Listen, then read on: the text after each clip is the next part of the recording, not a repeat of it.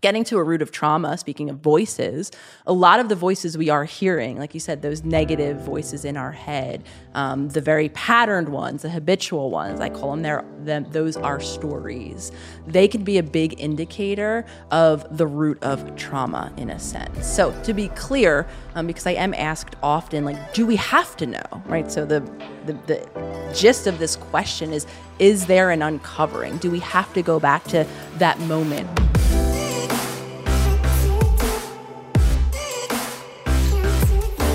Hey everyone, welcome back to On Purpose, the #1 health podcast in the world. Thanks to each and every single one of you that come back every week to listen, learn, and grow. And I'm so excited to be talking to you today.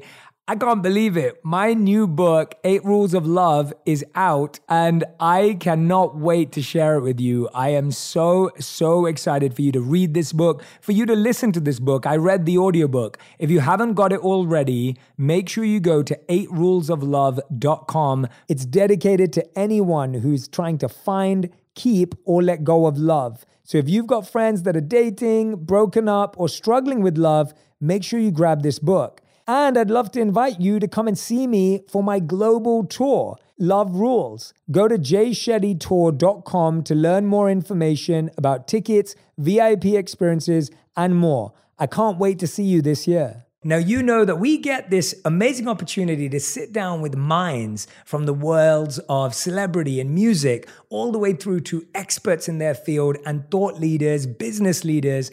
And today's guest is someone that I've been wanting to speak to for a long time. I saw so many of her interviews. I read her book. She's a #1 New York Times best-selling author of a book called How to Do the Work. I highly recommend it. We'll put the link to the book in the comments so you can go and grab a copy. We've been DMing away and she's finally here today. I'm talking about none other than Dr. Nicole LePera. Nicole, thank you so much for being here. Jay, thank you for having me. I've been knowing you and your work, so the fact that our paths have crossed right now, it's truly an honor for me, so thank you. Well, I was so happy to see the success of your book. And when I saw it come up, I literally saw everyone posting about it and everyone talking about it. And I just loved how clearly you've been articulating your message so effectively on Instagram all the way through to the book. And I'm so just happy, and congratulations on all the amazing success. It's fun to watch. Thank you. It's wild even still to hear when I am introed that I have a book and this thing that obviously I dedicated so many hours of my life to. It's still hard to believe in a lot of ways. Even just the whole of this journey, I would have never imagined. I think it was July 2018 when I popped up my first Instagram square. I would have never anticipated, I should say, kind of the journey that it's been, though. It is an honor and I'm grateful for every moment of it. Well, you're helping people think about psychology in a completely different way, and holistic psychology. And can you share with us, when you say the work, describe to us what you define as the work. When you say how to do the work, what is the work from your perspective? Yeah, so the work actually, kind of my concept of it really came out of the traditional way that I had once been working. So coming through a system where I was trained as a clinical psychologist, I had a practice, I had the clients that came in week after week. On my own side of the personal side of things, I struggled with anxiety. I think not a lot of us do, was in all of the different types of treatment. And what I saw several years into my practice was the #1 word that comes to mind was a stuckness. All of these humans, myself included, that had increasing amounts of insight, right? Awareness. Oh, I might even know where these patterns come from that no longer serve me. And I definitely might even have a plan of action to create change, to do something different the next time so that I obviously don't have to live those consequences. Yet what I would come to see, and with increasing amounts of frustration and even hopelessness, is that inability to, as I say, bridge that gap. Mm-hmm. So for me, the concept of the work, the title of the book, really kind of illuminates the fact that it does take numerous daily choices that we begin to make each day, and that there, of course, is a reason why so many of us are stuck. So from that really low point, I would go to kind of admit, even from my own personal life, and of course, being the hired healer in the room, the person who's supposed to impart these individuals with the tools, it was quite low. I really understood one of the reasons why. It's because we weren't working what I now call holistically. in the field, we really just kind of chopped off the mind. You kind of introed by saying we talk to these minds. I was giggling because our minds are attached to a body. And until we really understand that we are a whole person, in my opinion, a mind, body, and soul, so many of us are going to continue to remain stuck. And so what actually brought you to extending that out? I think we're all grown up with, spiritually, we would call the bodily concept of life like this. You're engrossed in the bodily conception of life. When was it for you that you started to realize that we were more than this body and that we were affected by more than what happens to us physically? When was that for you and how did that come about? It was pretty much in real time with, my practice that was there, that existed. Because on the personal side of things, all of the tools that I thought I had weren't working. And I also started to kind of have breakthrough symptoms, for lack of a better word. Anxiety that was somewhat manageable was coming back again, feeling very unmanageable. And I actually started to have some physical symptoms. I started to faint. I had never had episodes of fainting. Started to forget my words mid-sentence, like beyond just, I think, the very natural, my thoughts wandered. It was a scary feeling. So it actually came in a moment of panic when, like most of us do, I went online looking for what I was convinced at that point was probably something wrong in my brain. Yet at that point, I didn't have my why. Because when I revisited the few memories of my childhood that I had, I didn't have those big glaring moments that I was taught in school might map on to memory issues or to the same symptoms, the peaks in anxiety that I was having. I didn't have any explanation. So I went online, like I said, as many of us do, searching for the medical thing that I was going to find wrong in my brain. And I actually was met with this whole new literature, specifically around epigenetics in particular, coming again from a system where I was taught your genes were it. You had the genetics that you were born with, and you really had limited ability to create change. So for me, hearing otherwise, hearing that, yes, of course, we're all born with genetic components, and then we have an environment which has multiple, aspects of it, the external events, the people around us that really do impact those genes. So I wouldn't say I believed in epigenetics at that point. It was an interesting theory. Like I say, it kind of just slightly opened the door that a very big part of me didn't feel was my story. Okay, this is great. All of these amazing stories I read. Oh, these humans create change, come back from incurable illnesses. I'm definitely going to be the person who that doesn't work for. Yet it at least opened the door of possibility. And then, of course, it took many daily small steps, as I call them, daily promises, that I kept in my own life to begin to find out how to utilize the environment around us, how to make different choices, and how to create change. So again, I would lie if I said, oh, that changed my world in one fell swoop and off I went. Absolutely not. I think us humans, we have to live the experience to believe it. However, it began my journey, because up until then, I was taught that door was closed. There was no possibility. And for those that are new to the idea of epigenetics, can you break down for us what that is and how that's something someone can start to work on sitting from the comfort of their home? Yeah, so epigenetics, does highlight the fact that we are all born and we have these inborn things, genetics, that are passed on through generations.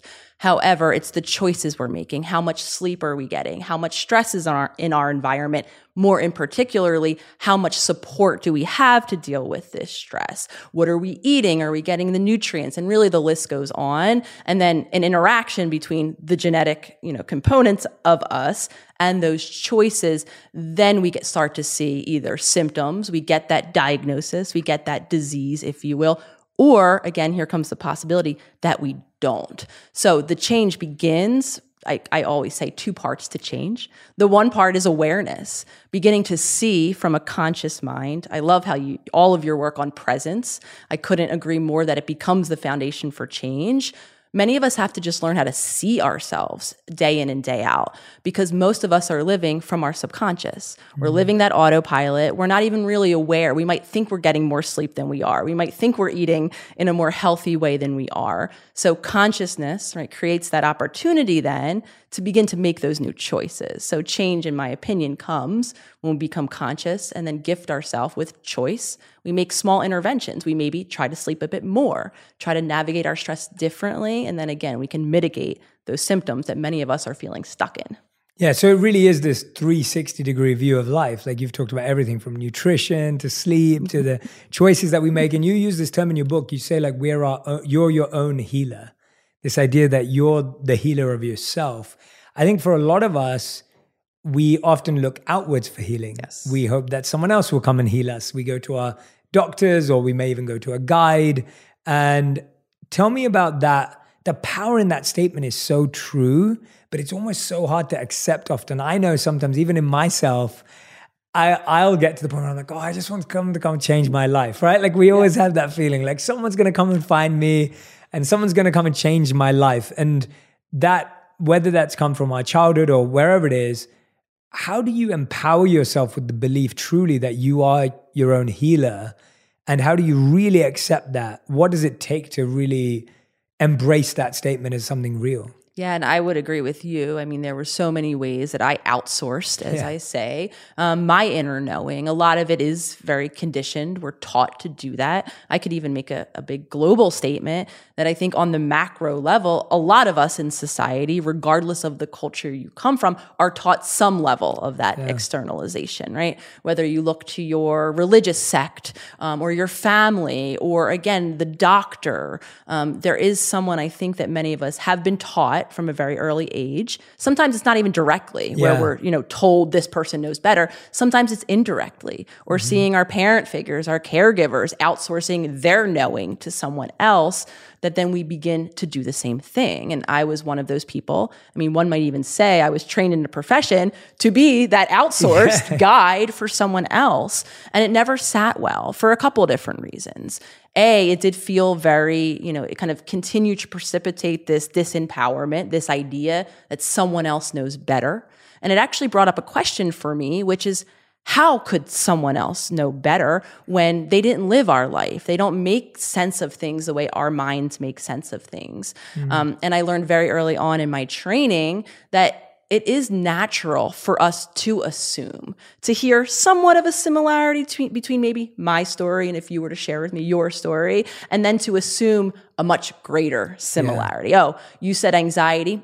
I have that. So you must have the exact same version I do. Yes. And I learned very early on in my clinical training, it was suggested to me not to do that, because we could be using the same words. We could think we mean the same things, but there's so much individual variation. So now going back to this concept of this person outside of me who has that intimate awareness of me, and or who's able to show up as me in those given moments. I mean, now it gets really silly logistically, right? No, I'm me. I need to navigate the next time that happens. So I need those tools.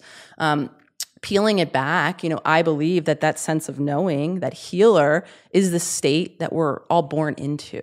I do believe that we're a full, whole being, worthy even with our essence, or that thing that makes us our purpose, that we can then live out into the world, and then our conditioning happens. And now here comes in that onion analogy, right? Yes. All of the layers start to form around us, and then we become an adult who isn't living from that pure state, and again, who might have been conditioned to look outside of ourselves. So for many of us, it begins as a concept. I'm sitting here telling you, it's internal, peel back. For many of us, it becomes, when we take that first step, that begins a journey of many steps, because change, of course, doesn't happen like a light switch, like I call it. Like many of us want to, right? I flip the switch and now I'm different. Though the more we empower ourselves through that consciousness to create that change, then we can begin to embrace that reality that we can be the healer, that we can make choices that honor our best interests, and then that kind of peel back those layers and bring us back to that state of wholeness. So again, it begins as a theory, as all things do, until you begin to empower yourself to create these changes in your life. Yeah, you mentioned self-awareness a few times there, and the idea of inner knowing and self-knowing. I find that, and this is what you're speaking about, the theory versus when it turns into reality. But I find that, don't you think so many of us sometimes we're like, I know when I do that, I know what I need to change. And it's not even about shifting it to action. It's like there's this almost, it feels like an instinctive pull to do the opposite, right? And it's so strong. And from a spiritual point of view, it's described as lust, and not lust for someone you're attracted to, not in such a gross way, but lust in the sense of this unflinching reaction, pendulum swing that's pulling you away from where you truly want to be. Tell us what's happening there. Why is it that we know that we need to eat this right, healthy food, but we are so attracted to the unhealthy food? We know we should be waking up earlier and sleeping earlier to get better quality sleep, but we're not doing that. What is that pull that's kind of just holding us back almost? It feels like someone's literally grabbing us by the collar and pulling us back. Absolutely. And you used the word in your description there, instinctive. And I would go ahead and argue that it's outside of our awareness and it feels very alluring in all of the ways. We might even have really high feelings, almost as if we can't resist it. We are rendered choiceless.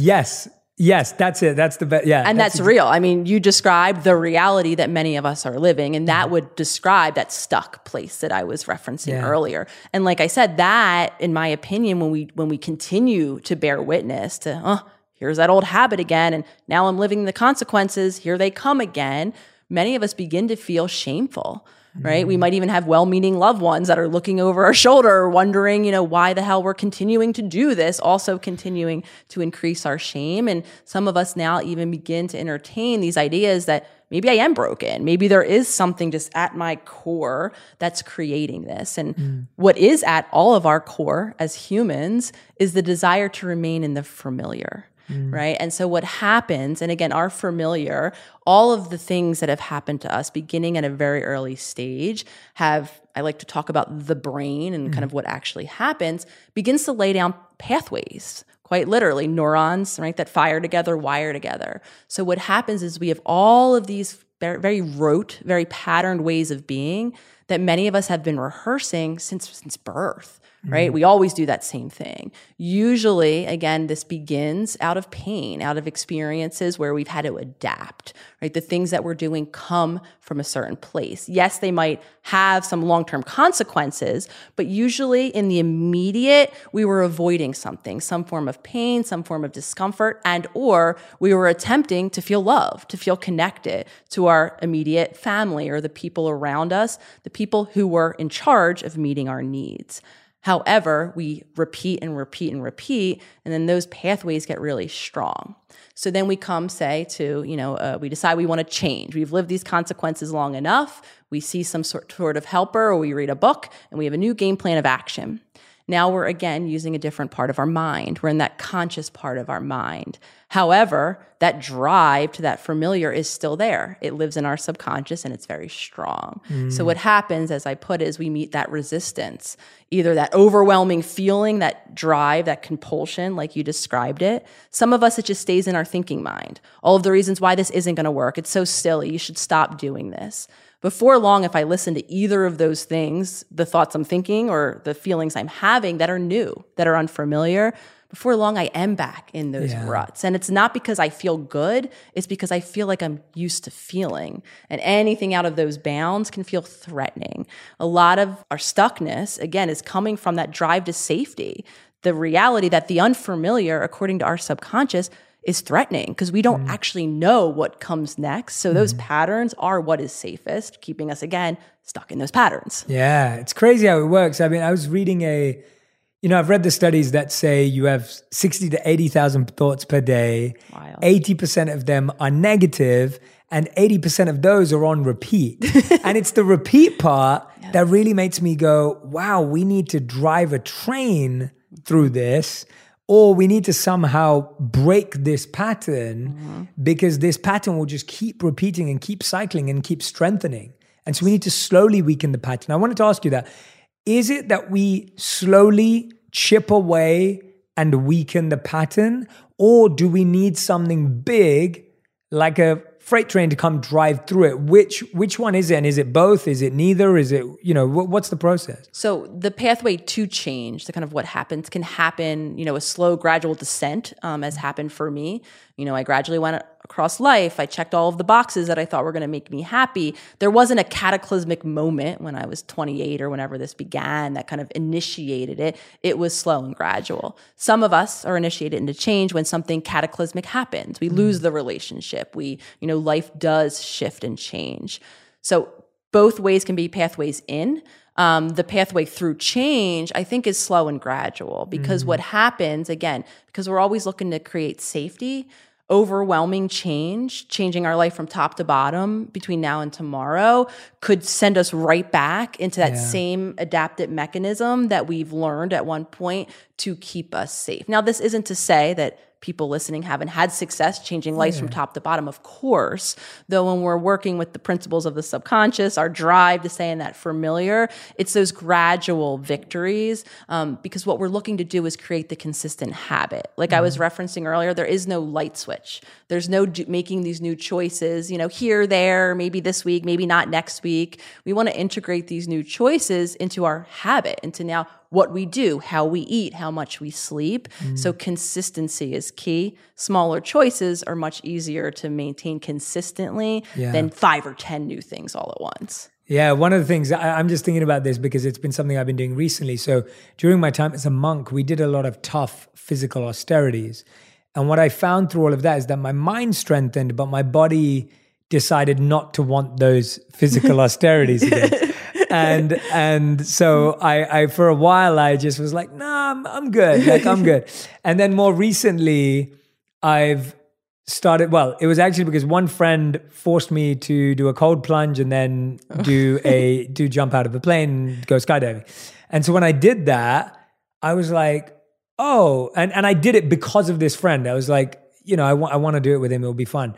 And so when I did it, it broke through an old trauma pattern, an old barrier that was in my mind, which was I don't like physically difficult things anymore because I did so many. And when I say so many, I mean things like we would sleep on cold floors. We'd wake up often if we were traveling in puddles this high, like we would, you'd be sleeping in extreme hot and cold without even thinking about it. You'd go days without eating. Like there were a lot of things that we did that were great for my mind, but for my body struggled.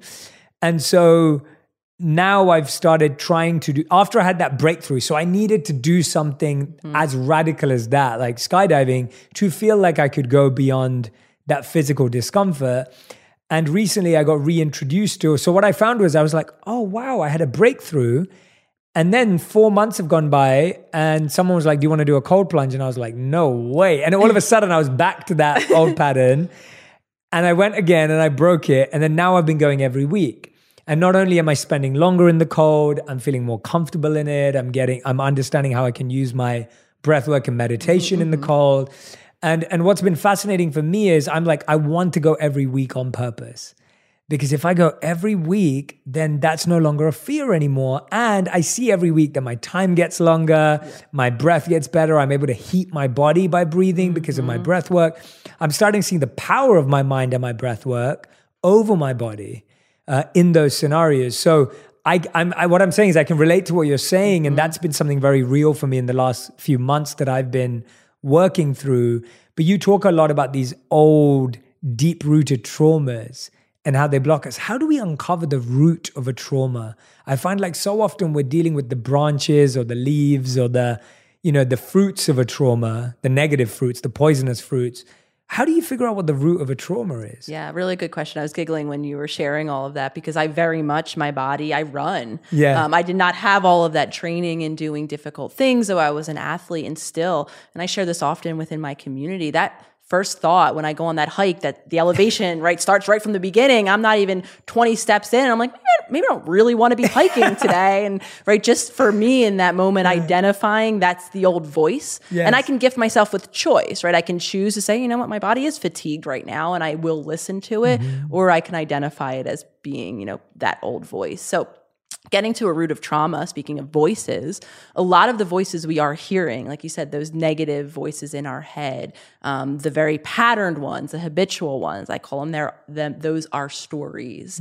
They can be a big indicator of the root of trauma in a sense. So to be clear, because I am asked often, do we have to know, So the gist of this question is there an uncovering? Do we have to go back to that moment or those many moments that began this trauma? And I'm often asked, because when I share my story, part of it includes a large absence of those early memories, of really memories up until the more recent past for me.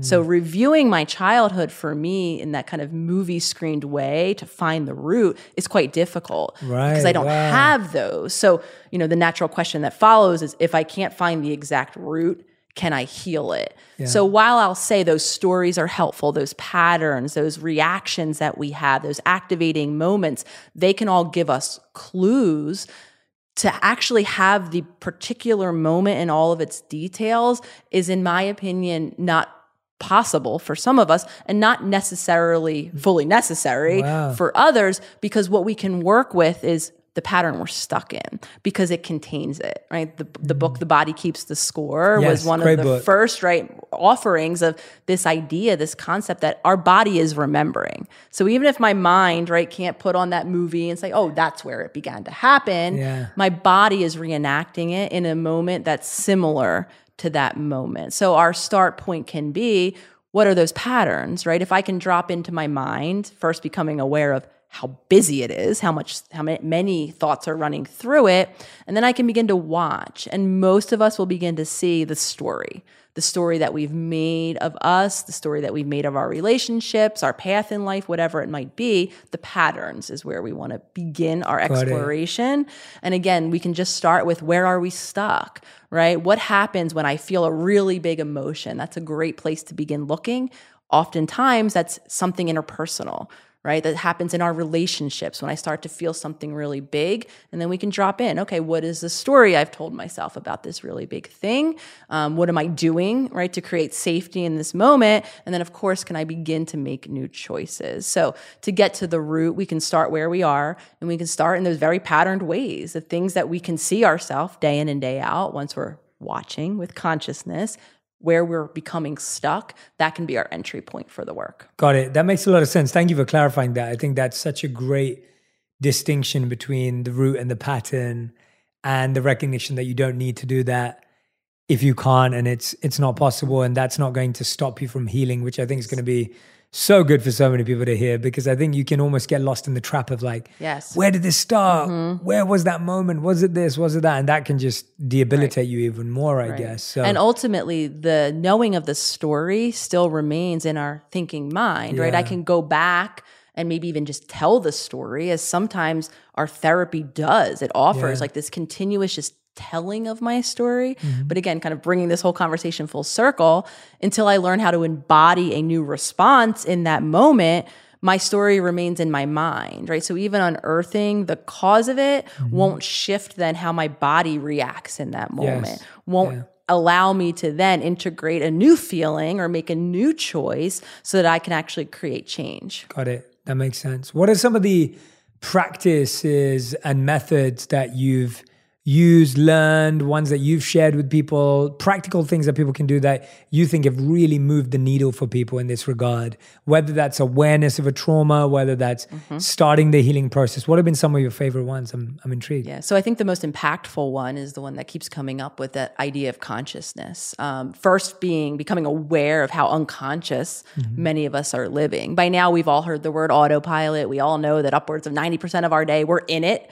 It becomes really impactful when you actually see it, right? When you see yourself, no sooner opening your eyes and shifting right into that same thing you do first thing every morning, right? Being able to bear witness from the conscious mind creates, in my opinion, the greatest impact. Because what most of us see is how unconscious we are, how we're not even giving ourselves the opportunity to make a new choice because we're not there. We're not in the present moment. We're not able to shift our attention from wherever else it might be.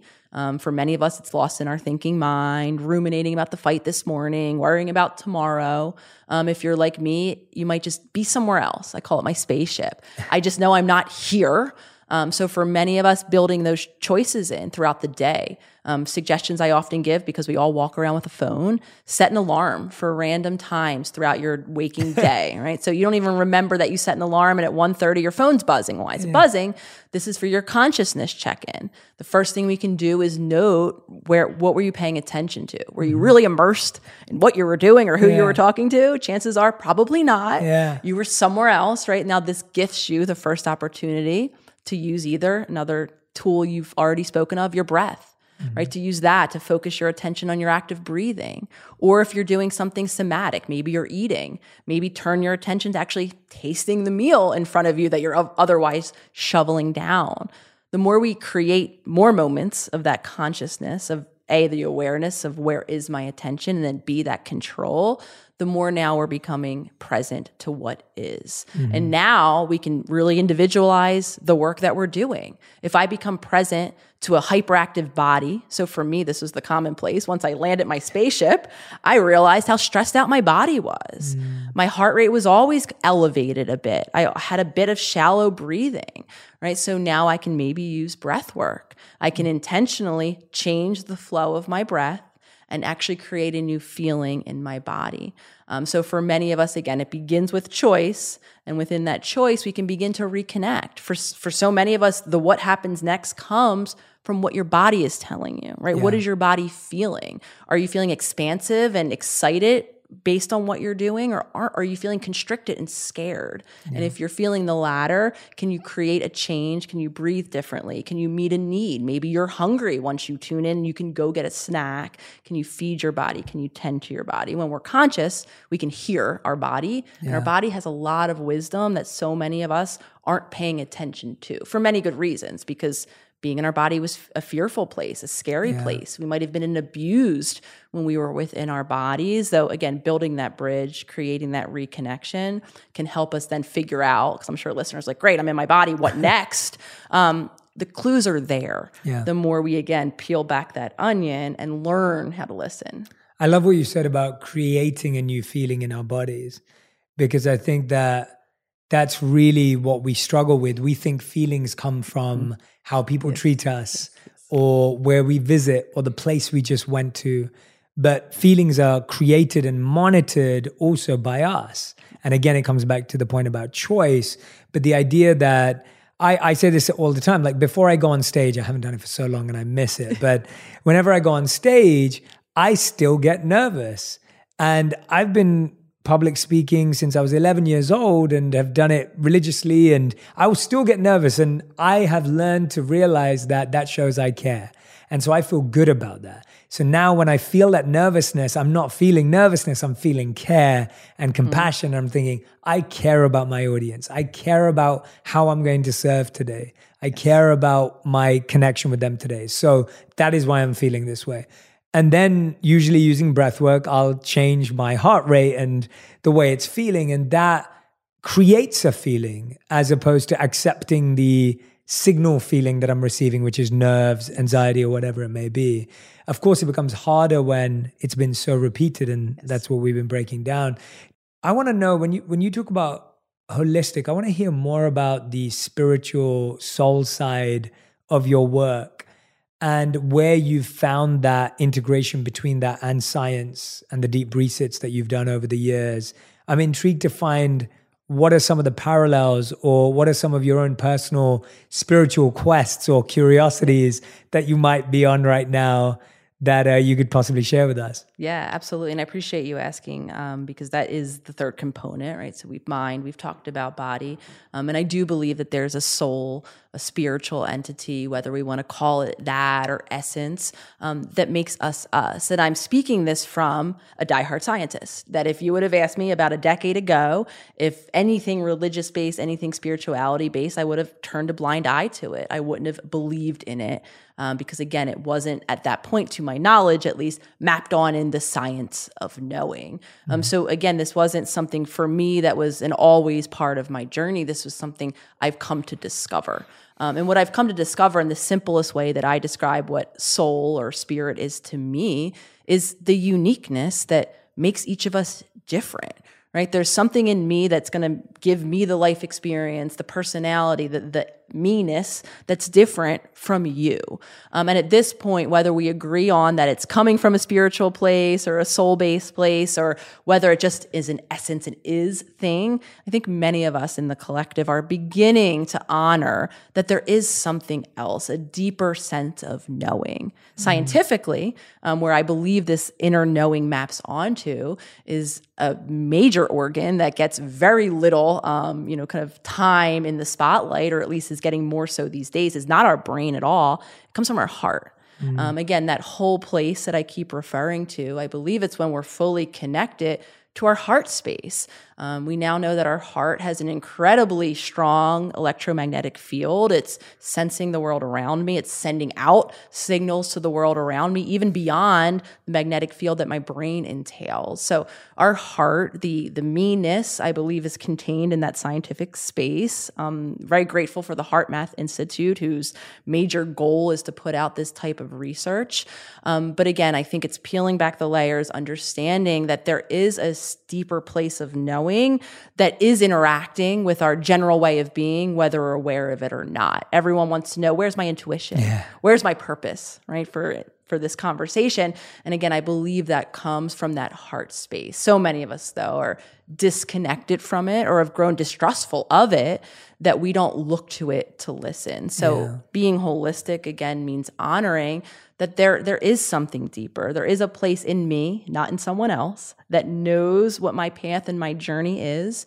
And again, it's cultivating that connection and beginning to listen. And then, of course, walking forth in that truth, regardless of what the world around me is doing or saying about it, which is a whole other, kind of aspect of doing and living in the work that I think many of us are up against these days. Yeah, absolutely. Thank you so much for sharing that too. And I love hearing, I think for so many years, when you look at some of the most phenomenal scientists of all time, like whether it's Einstein or, others who've been able to bring together spirituality and science so wonderfully. And I always love hearing that kind of integration and integrated approach, because I do think we need both to have a healthy and powerful and insightful conversation about how we feel. I love what you're sharing about the heart. How do people start to notice the difference in the voices in their head between their heart, their mind, their ego stories? Like, is there a way? Have you found a way? Have you come across something that has helped you notice the difference between when your heart is involved in a conversation? Yeah, and I think so. Again, first is the practice of looking. And I'm saying that very intentionally because I don't think, for many different reasons, one of which being intimidation, we don't look inward. We don't take a moment to turn off the now endless distractions of our external world and even give ourselves the opportunity to begin to differentiate those voices. We're always stimulated externally or in our thinking mind, right? So for some of us, even suggesting, right, turning it off even before you go to bed and not bringing your phone in and just giving yourself a moment of quiet when we can turn inward. For many of us, it's too close to meditation and it's too scary in there and I don't want to. So for a lot of us, it's just beginning to practice, walking through that discomfort so that I can begin to drop in and listen. To more specifically answer the question, our heart talks not in erratic. It doesn't knock us over the head, right? In something that feels overwhelming. It's kind of there. And it's just like a softer, though still understandable and hearable message. Anything that feels frenetic, anything that feels repetitive, right? Our heart's not going to on repeat tell us the same thing like our monkey mind is, right? So our heart is going to be that just like kind of behind there slow urge that's not going to feel, I think, the spike of energy that many of us are used to, or again, the repetitiveness that many of us are used to hearing in our thinking mind. And all of this becomes clearer when we begin to spend time inward, right? When you begin to notice the nature of your thought, whoever's listening, and how your thoughts kind of are reiterative and are very kind of amplified in some ways. And then learning what it's not sometimes can lead us on the road to what it is. Yes, that makes a lot of sense. I like that. And you're so right. It does take that. Like I know that the way I try and do it is for a long, long time, and I've probably mentioned this a couple of times, but I'll write down every choice I have or every opportunity I have in front of me when I'm trying to make a decision, for example. And I'll write above it the word of where I think that's coming from. So it could be like ego. Like I would choose that because it would be good for my ego. Like my ego will feel good. Or I would choose that because it will make me money. And that will be the reason. So wealth or money would be above it. And then I'm like, oh, I would choose that because I love it. Like I would choose to do that because I love it. I choose to do that because whatever. And I found that that's really helped me be really clear about looking at looking at like, what would make me choose that? Like, what would be my reason for choosing that option, opportunity, job, item of work, whatever it may be. And then even if I accept it, because all it is money or ego, I'm well aware now that this is probably not going to make me happy, but it's going to get me this thing that I think I'm doing it for. And that very honest, transparent feel allows me to be at ease and honest about my choices, and also deal with the repercussions of them when things don't work out or whatever it may be. Or even when you do what you love and it doesn't work out, you know you did it because you loved it, and that's all you wanted from it. And so I think that's been a really good way for me, at least, to distinguish between whether it's my heart, my head, my gut. Or I love that. And what's important that you're referencing to, or you're acknowledging or honoring, is the honest piece of it. And I say that, in a very intentional way, again, because that's hard. Mm-hmm. It's hard for us to peel back our own onion and to look at our honest truths and to label it and be with it for what it is. So many of us begin to contort things and, out of shame, out of, again, perhaps many moments where we did share truths in different ways and they weren't received, and or we were, made to feel very badly about them. Yeah. So, in the work I talk about, I think a lot, and I, attempt to practice at all areas, that self-honesty first, being honest with what it is for me in any given moment or what it isn't, just being honest. Before then, we can even gift that honesty to someone else, because a lot of entry points to the work is I'm not feeling satisfied in life, in my relationships in particular. I don't feel meaningfully connected to others or the world around me. Help, right? And we want to, or many of us, the pathway in, or so we think, is to change the world around us, right? Find that meaningful person, find that meaningful purpose, maybe even, or that path. And again, that only comes when we're first honest, when we figure out what our honest truth is, gift ourselves with that, live into that, and then we begin to have the opportunity to live honestly then in the world. And then, of course, everything begins to shift, because whatever it is that we're experiencing is authentic to us. Yeah. I find though, isn't partly our rejection of self-honesty, or the times we avoid being honest, that's part of our story's defense mechanism, right? Because if you're really, truly honest with yourself, you might have to change something. And we don't want to. And so the mind, or, and that's why I'm asking you, where is it coming from? That desire to be like, well, I'm not going to be honest to myself, because then that breaks my story that I've been telling myself. So if I've been telling myself the story, I'm a good person, and that helps me function in the world, now that I've made a mistake, if I accept that mistake, then maybe that's going to break me. Does that make sense? Yeah. And so how do we kind of nurture this idea of self-awareness and self-honesty without feeling it's going to lead to self-destruction? I think a lot of people at work, even in our relationships, it's like, if I've always been the person on time, if I'm late today, I don't want to tell people I'm late, because it's going to destroy what I've lived to build up, right? If that makes sense. And I think about it in a very real way, where I look at the life I've lived, and it's so like polar opposite and random and paradoxical, but I'm so happy with getting to express all parts of myself today that are in love with media, and that I am a monk. You were just sharing earlier today that, you were like, I'm a Russ fan, like I listen to Russ's music, but I'm a holistic psychologist. And it's like, I think the fun is in the paradoxes of people. And actually, I would suggest that I think if everyone looked at themselves, they'd find that they were paradoxical. And the paradox is what we're scared to accept, because it doesn't clearly define who you are. And so it was easier for me to be a monk than who I am today, where I'm like, I think like a monk, but I don't live like one. I adopt the practices of monks, but I'm a married man, I'm an entrepreneur, and I enjoy all parts of that. And I'm learning to allow myself to accept all parts of myself.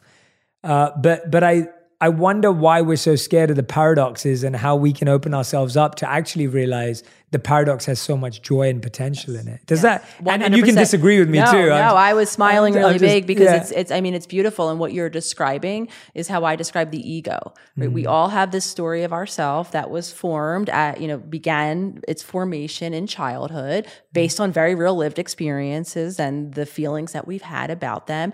Though it's a very contained, it's only a story about an aspect or a part of who we are. However, it drops into our subconscious. Anything that goes against it feels threatening, feels scary, actually shakes my core sense of self. I don't know who I am. And to others too. And to others, right? And so we then live our life in defense of that story. Though for many of us, that story, like I said, is so small. It might not even apply to the current situation or the current choices that we're making day in and day out. So the goal really is to expand, is to allow in, right, through honesty, through witnessing, all aspects of ourself, because we all have all of those aspects of ourself. And the way it mainly comes out is when we see an aspect of ourself in someone else, and then we don't feel negatively about ourself because we deny that that's even in there. And then we project all of that negativity onto that person. So that's oftentimes where I offer is a great point of exploration. And I'll share one with you all. For a very long time, watching people dance on the glorious thing that is social media would make my blood boil. Watching a human just let loose, very kind of in self-expression, moving their body. My ego would say all sorts of things because at that point, I didn't identify as a dancer. I'm definitely not someone who moves my body, not comfortably, and for sure not in public, right? Meanwhile, I made it about this person that I don't know and their intention for dancing that I could never know, come to know, right? That my wounding, my not feeling comfortable in my body, again, began very early on in childhood. So I wouldn't dare to be that person that danced in public. Yet I felt so strongly negative of others who did. Of course, for me, that was a pathway in to begin to explore this story that I've now began to unpack. That's a great place to look, right? When are you feeling so negatively about someone else? Might be at that place of shadow or that part of you that you're not willing or able to be honest. And again, we do so out of fear, out of felt threat or protection of what if the world does see this side of me, or what if I do allow this side of me to be alive right now? And again, honoring that fear that once was, because according at least to the way I framed the work, it did come at a time and a place that was adaptive. However, now we can begin to create change and embrace all of us, all parts of us. That makes a lot of sense, and I'm glad that we're aligned on that. And you were smiling as I was speaking. I was like, oh yes, someone understands it. Tell me about how do we stop letting other people's opinions define our choices? Because you were just talking about that right now as well. The idea that like you were. Maybe you're scared of putting yourself out there, or now we're judging others of why they put themselves out there. How do we stop letting other people's opinions define our choices? Yeah, really difficult. I first want to honor how for many of us that is part of our conditioning for all of the reasons, because we had to, right, put other people in front of us, or so we thought at some time. A lot of it is kind of culturally driven. And again, it becomes our conditioning. It becomes what we do. And then we fear, right, kind of doing our own thing. We feel being judged. We fear being misunderstood. We fear all of the things associated with living in truth that might differ from the world around us. And again, there's no hack way except to practice, right, to get so connected to your truth that it doesn't mean that it won't feel painful or discouraging when someone maybe misinterprets or doesn't view you the way you imagine yourself to be in any given moment, though it also doesn't mean that you have to take their opinion or their perception over your own, right? There's always that space, I call it kind of, hearing and taking in the feedback, because feedback can be helpful. Feedback from someone who's not me offers me the distance that I might not be able to see, that objectivity that sometimes comes with the distance, and maybe the cold hard truth that sometimes comes within that objectivity that can help me. However, only if I so choose. So I always kind of describe a process of hearing, right, the feedback, and then taking it and then deciding for yourself, right? Trying on for size, seeing if it maybe you would like it to not apply, and maybe it does, though not just taking it because someone else told you to, or someone else is perceiving you in that way. It really is up to us. Hear what someone's saying, and now observe for yourself. Do you do that thing that they're saying you're doing, that, in that moment? You are the one who gets to choose. And especially, of course, for those of us who are living on social media with many different eyes of many different people at different distances from us, the feedback can be there. It can be overwhelming. And it can be very misunderstanding. Though when you have that confidence, when you know, right, that you're aligned internally, and when you do see all of the moments, if we're honest, that you are misinterpreting other people, you can make space, I think, for other people doing that for you. I love that. That's what I found. It's like, I almost find when I'm judgmental of others, like you were saying about the dances, etc., and the idea of when I'm being critical or judgmental of someone, even if not verbally or externally, but mentally, I find that I usually am critical and judgmental of myself for the same reasons. And when I can't give grace to myself, when I can't be compassionate to someone else, I can't be compassionate to myself. And when I can't be compassionate to myself, I can't be compassionate to others. And that's just been such a difficult thing to play with. But when you kind of have that light bulb moment, it becomes so clear. It's like, well, wait a minute. How would I want to be perceived if I'd just gone through that? Whether it was a divorce, whether it was a breakup, whether it was a failure or a mistake externally, it's like, I've made mistakes, we've all made mistakes. Like, how would I want someone to deal with me? And how would I be feeling? And I think that, how do we start to empathize with people we don't know and people who we think are very different from us? Because I think it's easy to be compassionate and empathize with the obvious, i.e. someone doesn't have food or a home, you can offer some compassion and love. Someone has anxiety just like you do, you can offer some compassion and love. But when you see someone else who's got a different struggle and a different challenge, we actually really struggle as humans to have empathy. How do we start creating empathy for people that we can't relate to or don't agree with sometimes? Yeah. So I think, I sometimes talk in universals, sometimes try to avoid it. This is one universal that I do believe very strongly in, regardless of the very distinct differences that, our essence, we are all different.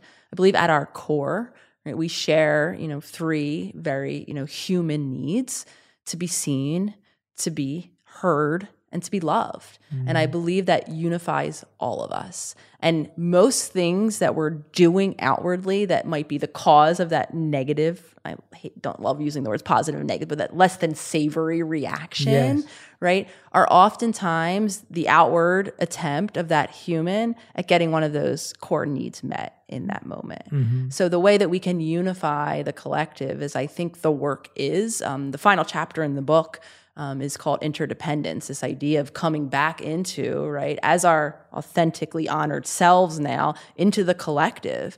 I believe we're social creatures, all of us humans, regardless if you come from a self-identified collectivist culture or not. We are humans in relationship. And again, like I said, we're not all showing up authentically and honoring ourselves in this relationship, though we are in that connectivity. And at our core, again, like I said, we want that group cohesion. We want to be seen and honored and loved. And again, many of us have all of these different adaptations and ways we go about it.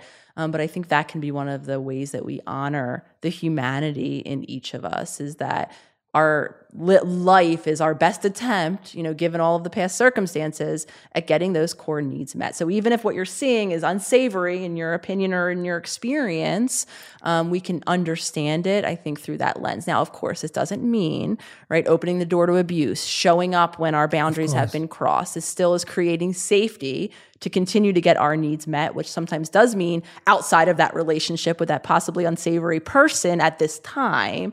Though, again, we can create the empathy by focusing on this similarity. Yeah, I love that. Thank you so much. Dr. Nicole, it's been so amazing talking to you. I'm wondering if there's something I haven't asked you or something that's in your heart right now that you feel everyone needs to hear, that you want to share, that maybe even something you've been reflecting on lately. Would there be a message that you think everyone needs to hear and experience? I think the message that I am always offering to share first is honoring, all of the listeners out there, the curiosity, the maybe connection to your work, but just showing up. I think we diminish all of the things that we do for ourselves each and every day, or we write them off as not enough. So the first thing I want to offer is that honoring of the small choices that you are already making in your life. And again, honoring the moment that you're living in your life, because you're there. Your journey has brought you there for a reason. Maybe it's not a moment you want to stay in, though within that moment, like we've been talking about this whole episode, allows us to begin to make those new choices. So anyone listening can start right where they're at. Right? There's no prerequisite for healing, for changing, for doing the work.